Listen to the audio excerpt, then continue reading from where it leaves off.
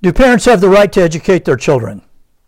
Today we address what I believe is the central issue in American life: the educational establishment and its war on America, Christians, and conservatives, and what we can do about it.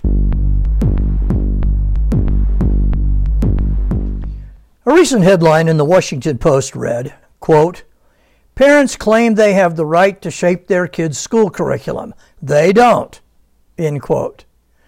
The Post article argues that parents are claiming rights they've never had, that the state has always been responsible for education, that it is one of the supreme public blessings the government has provided. The authors argue that American law has long supported the idea that education should prepare young people to think for themselves, even if that runs counter to the wishes of parents.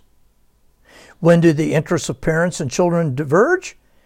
Generally, it occurs when a parent's desire to inculcate a particular worldview denies the child exposure to other ideas and values that an independent young person might wish to embrace or at least entertain. Let's stop right there. There is no venue in American society more hostile to thinking for oneself than public education.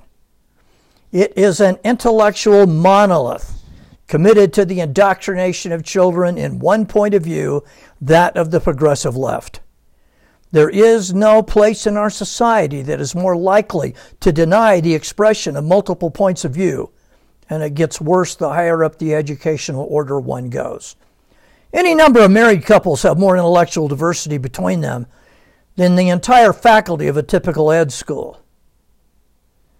In late September, the Democratic gubernatorial candidate in Virginia, Terry McAuliffe, said, quote, "I don't think parents should be telling schools what they should teach," end quote. McAuliffe got into hot water for the comment, but it reflects perfectly the thinking of our left-wing governing elite. An article in the online publication Politico called "Parent Rights in Education, a Dangerous Illusion." NBC News published an essay by a so-called educational expert arguing that education should be left to the experts and parents need to stay out of the way. Most fundamentally, these educational experts on the left say we need to be delivered from the idea that children belong to their parents in the first place.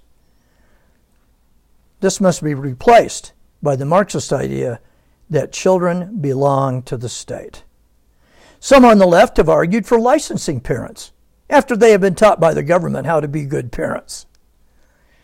In early October, the Attorney General of the United States ordered the full law enforcement establishment of the government to be brought against parents who were protesting their children's education. The left claims the government, that is them, has the right to educate your children.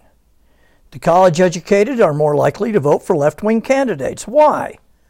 The left says it's because they're smarter. The real reason is 4 more years of indoctrination. If I were to recommend any one thing that would change America's trajectory, it would be educational reform.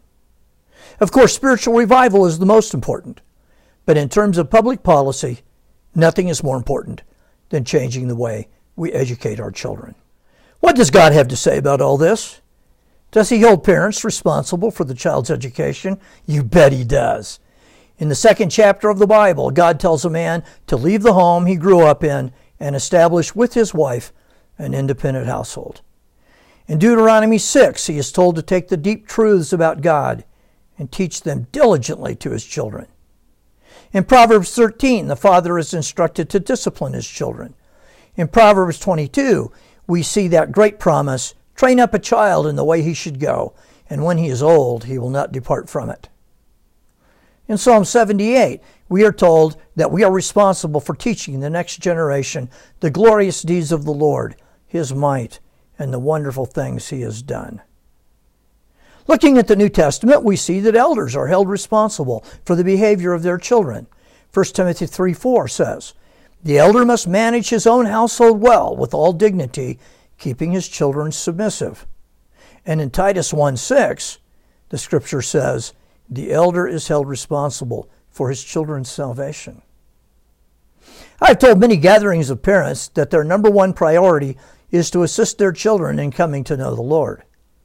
Their number two priority is to have no other priorities. I think we can argue biblically that the central life task of a parent is the spiritual well-being and the education of his children.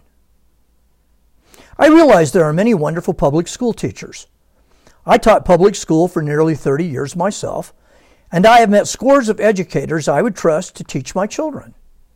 But as a parent, you must take every possible step to control your own child's education.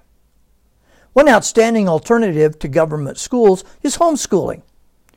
As you have probably read, homeschooling is exploding. The COVID lockdowns and abdication of government educators has helped millions of parents to see the outrage that is public education. Homeschooling now comes in enormous variety. Some people homeschool their children every day of the week for the whole of their education. Some for the first several years of the child's education. Some homeschool for 3 days a week and have their kids attend a charter school the other 2. Contact your local homeschooling association and find out what alternatives are available to you. Not everyone can homeschool, and do not feel guilty if it's not a good alternative for you. Instead, you might consider the various forms of private education for your children. The political leaders who champion the teachers' unions and public education send their own children to private school. Thousands of public school teachers send their kids to private schools. Homeschooling or private education may not be possible for you, but do not despair. Make sure your children are exposed to a wide array of Christian educational opportunities. Reading Christian books to them yourself is a great idea. It's good for them, and it's good for you. It's possible your child is not a particularly good reader. Make available to them the many wonderful videos and podcasts that are available to children. You may feel led to get involved in your public schools as an active parent or even a school board member. Many Christian parents are getting involved in the educational system of their local community. And of course, be sure to support political candidates that favor children over the teachers' unions. After praying for a spiritual revival in our country, this is the single most important issue facing Christians. May God give us the strength and power to do His will. Thank you for listening. Be sure and check additional resources below. May our God bless you this day in a mighty way.